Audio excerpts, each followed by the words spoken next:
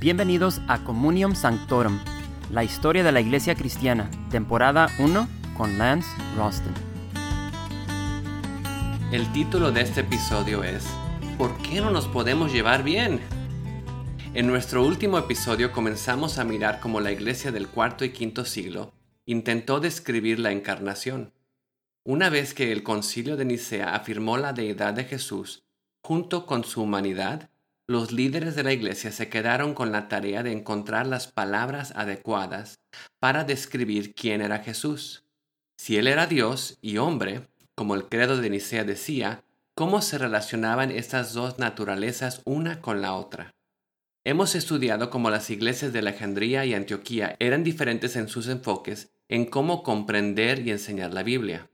Aunque Alejandría era reconocida como un centro de enseñanza, la iglesia en Antioquía seguía produciendo líderes de la iglesia que fueron llamados a tomar la posición tan importante de ser obispo de Constantinopla, en el centro político del Imperio del Oriente. Mientras que Roma era indiscutiblemente la iglesia principal en el oeste, Alejandría, Antioquía y Constantinopla competían entre sí sobre quién tomaría la iniciativa en el oriente. Pero la verdadera contienda era entre Alejandría en Egipto y Antioquía de Siria. La disputa entre las dos ciudades y sus iglesias se hizo evidente durante la época de Juan Crisóstomo de Antioquía y Teófilo, obispo principal de Alejandría. Por la gran reputación de Juan como un predicador fenomenal, fue escogido para ser obispo en Constantinopla. Pero las críticas de Juan hacia la decadencia de los ricos, junto con que se rehusaba a moderar sus llamadas de atención hacia las acciones de la emperatriz, lo hizo caer fuera de favor. Supongo que puedes ser un gran predicador, tanto que no enfoques tu predicación hacia las personas en el poder. Teófilo estaba celoso de la promoción de Crisóstomo de Antioquía a la capital y utilizó el clima político en contra de Juan para llamar a un sínodo en el cual Juan fue destituido de su posición como patriarca de Constantinopla. Este fue como el primer round o la primera ronda del match en la pelea entre Alejandría y Antioquía. La segunda ronda y la ronda decisiva fue el siguiente paso en la contienda entre dos otros hombres, Cirilo y Nestoreo. Cirilo era el sobrino de Teófilo y asistió a su tío en el sínodo del Encino, en el cual Juan Crisóstomo fue condenado. Cirilo aprendió bien sus lecciones y las aplicó con mayor ferocidad para derribar a su oponente, Nestoreo. Antes de proceder con estos dos, necesito retroceder un poco y aburrirlos grandemente con unos detalles técnicos. Advertencia, alerta a continuación. Verán palabras largas, difíciles de pronunciar y absolutamente olvidables. Recuerden, la gran cuestión teológica en la mente de todos durante este tiempo era cómo entender a Jesús. Bueno, lo entenderemos. Nicea. El credo ha sido aceptado como doctrina cristiana básica. También los padres capadocios nos han dado la fórmula correcta para comprender la Trinidad. Hay un Dios en tres personas, Padre, Hijo y Espíritu Santo. Ahora lo siguiente, Jesús es Dios y hombre. Pero ¿cómo funciona esto?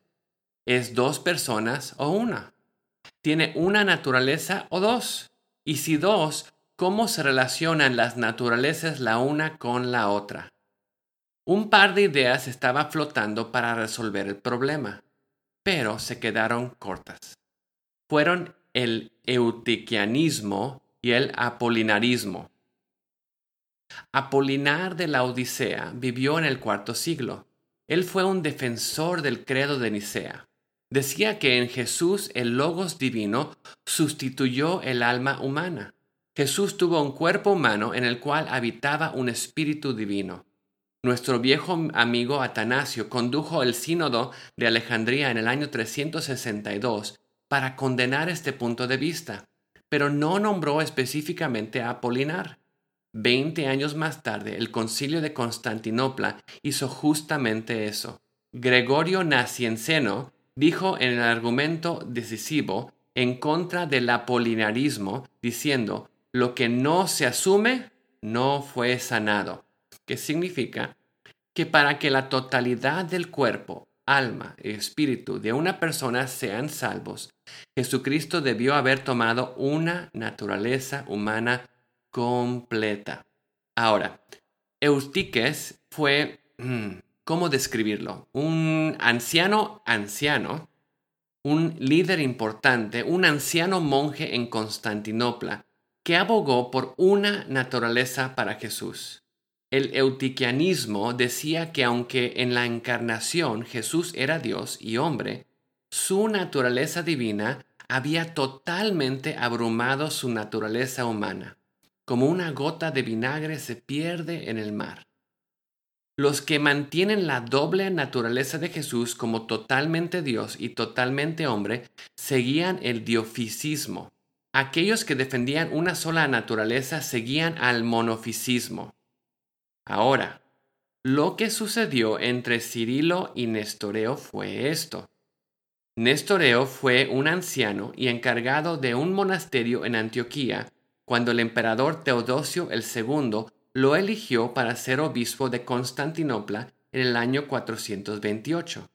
Ahora, lo que estoy a punto de decirles a algunas personas lo van a encontrar difícil de digerir.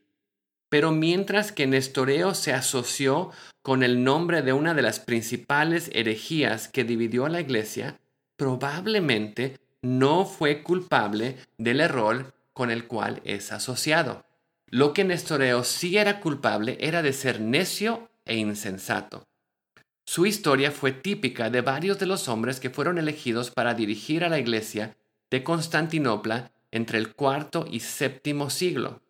Predicadores eficaces pero pésimos administradores y con graves carencias en tratar con la gente.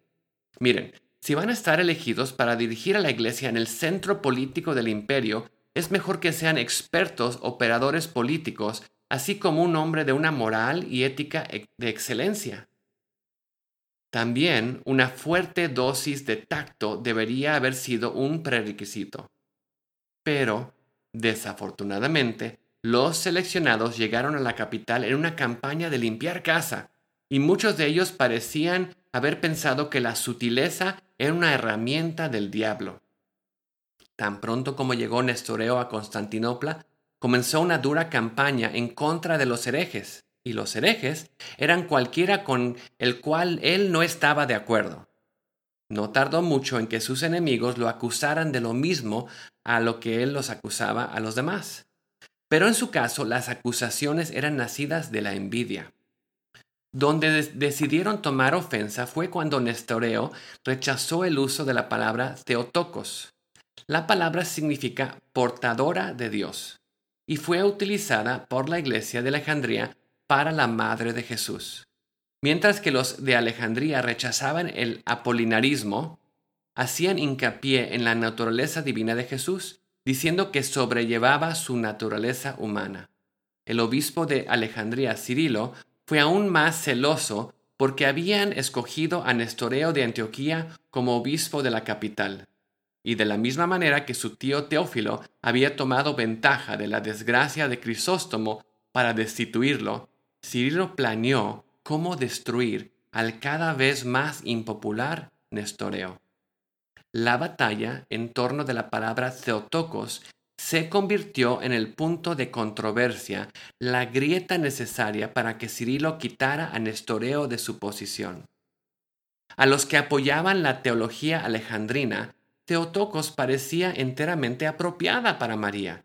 Decían que ella sí era la portadora de Dios cuando Jesús se encarnó en su vientre, y negarlo era negar la deidad de Cristo. Nestoreo y sus muchos seguidores estaban preocupados que el título de Theotokos haría a María una diosa, o como una diosa. Nestoreo sostuvo que María fue la madre del hombre que estaba unido con el Logos divino, y nada debía decirse que podría implicar que ella era la madre de Dios. Nestoreo prefería el título Christokos. María fue la portadora de Cristo. pero carecía de un vocabulario y la sofisticación teológica para relacionar las naturalezas humana y divina de Jesús de una manera convincente. Cirilo, por otro lado, argumentó de una manera convincente su posición desde las Escrituras. En el año 429 después de Cristo, Cirilo defendió el término Theotokos. Su texto clave fue Juan 1:14, el Verbo se hizo carne.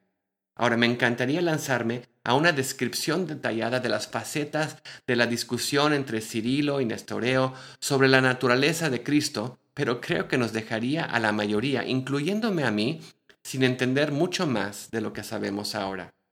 Basta decir, Nestoreo mantuvo la doble naturaleza en una persona de Cristo, mientras que Cirilo tomó la línea tradicional de Alejandría y dijo que mientras Jesús tenía técnicamente dos naturalezas, humana y divina, la divina abrumaba a la humana, de modo que efectivamente operaba como Dios en un cuerpo físico. El punto en que este debate se calentó fue sobre la cuestión de que si realmente Jesús sufrió o no en su pasión en la cruz. Nestoreo decía que el hombre Jesús sufrió, pero no su naturaleza divina, mientras que Cirilo decía que la naturaleza divina sí verdaderamente sufrió. Cuando el obispo romano Celestino se enteró de la controversia entre Cirilo y Nestoreo, seleccionó a un hombre de la iglesia llamado Juan Casiano para responder a Nestoreo. Lo hizo en su obra titulada Sobre la Encarnación, en el año 430 después de Cristo. Casiano tomó el lado de Cirilo, pero quería traer a Nestoreo a estar en armonía con la iglesia otra vez. Dejando el deseo de Casiano de traer a Nestoreo hacia el concepto de la ortodoxia, Celestino entró en una unión con Cirilo en contra de Nestoreo y la iglesia de Antioquía, de donde procedía. Un sínodo en Roma en el año 430 después de Cristo condenó a Nestoreo, y Celestino le pidió a Cirilo que llevara a cabo los procedimientos en contra de él. Cirilo condenó a Nestoreo en un sínodo en Alejandría y le envió un aviso con una carta de presentación listando 12 anatemas en contra de Nestoreo y cualquiera que estuviera en desacuerdo con la posición de Alejandría. Por ejemplo, si alguno no confiesa que Emmanuel es el verdadero Dios y no reconoce a la Santísima Virgen como Theotokos, porque dio a luz a la carne del Verbo de Dios hecho carne, que él sea anatema.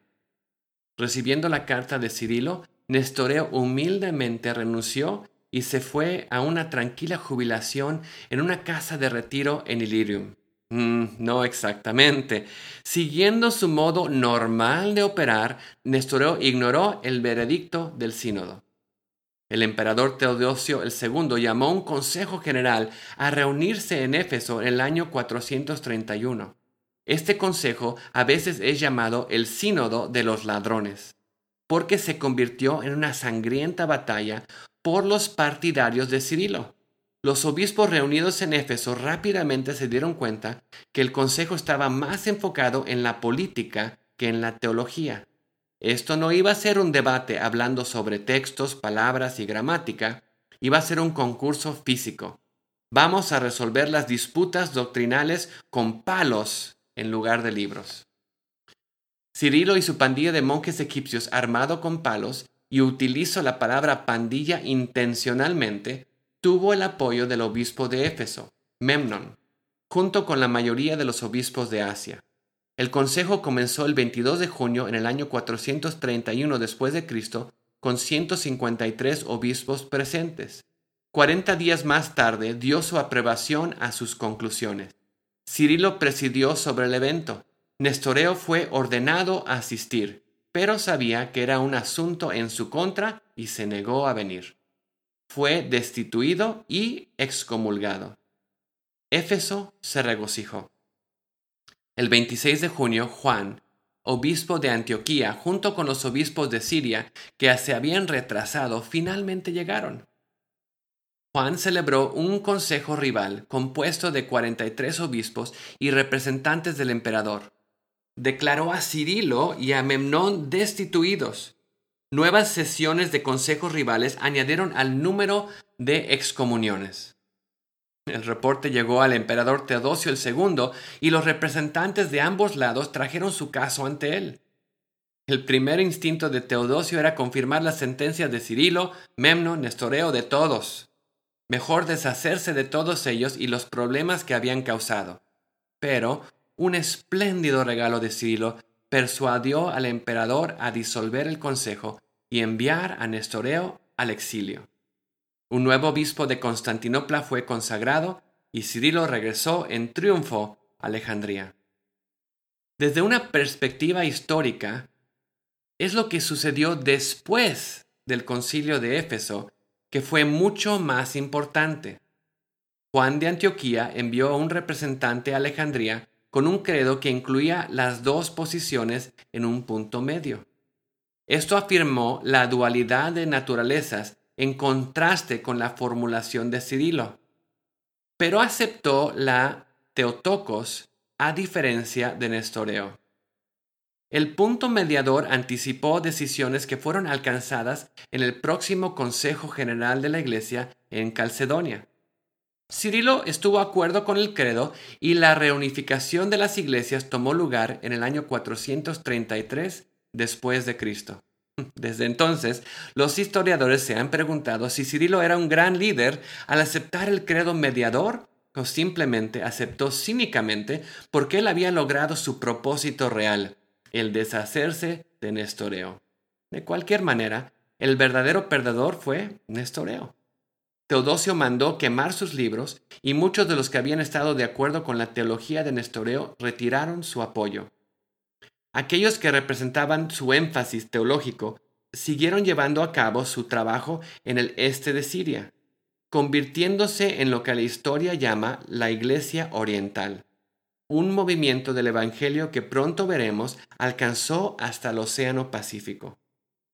Mientras estaba en exilio, Nestoreo escribió un libro en el cual exponía la historia de su vida y defendía su posición. Comentarios modernos de Nestoreo encuentran que fue más cismático en temperamento que un hereje.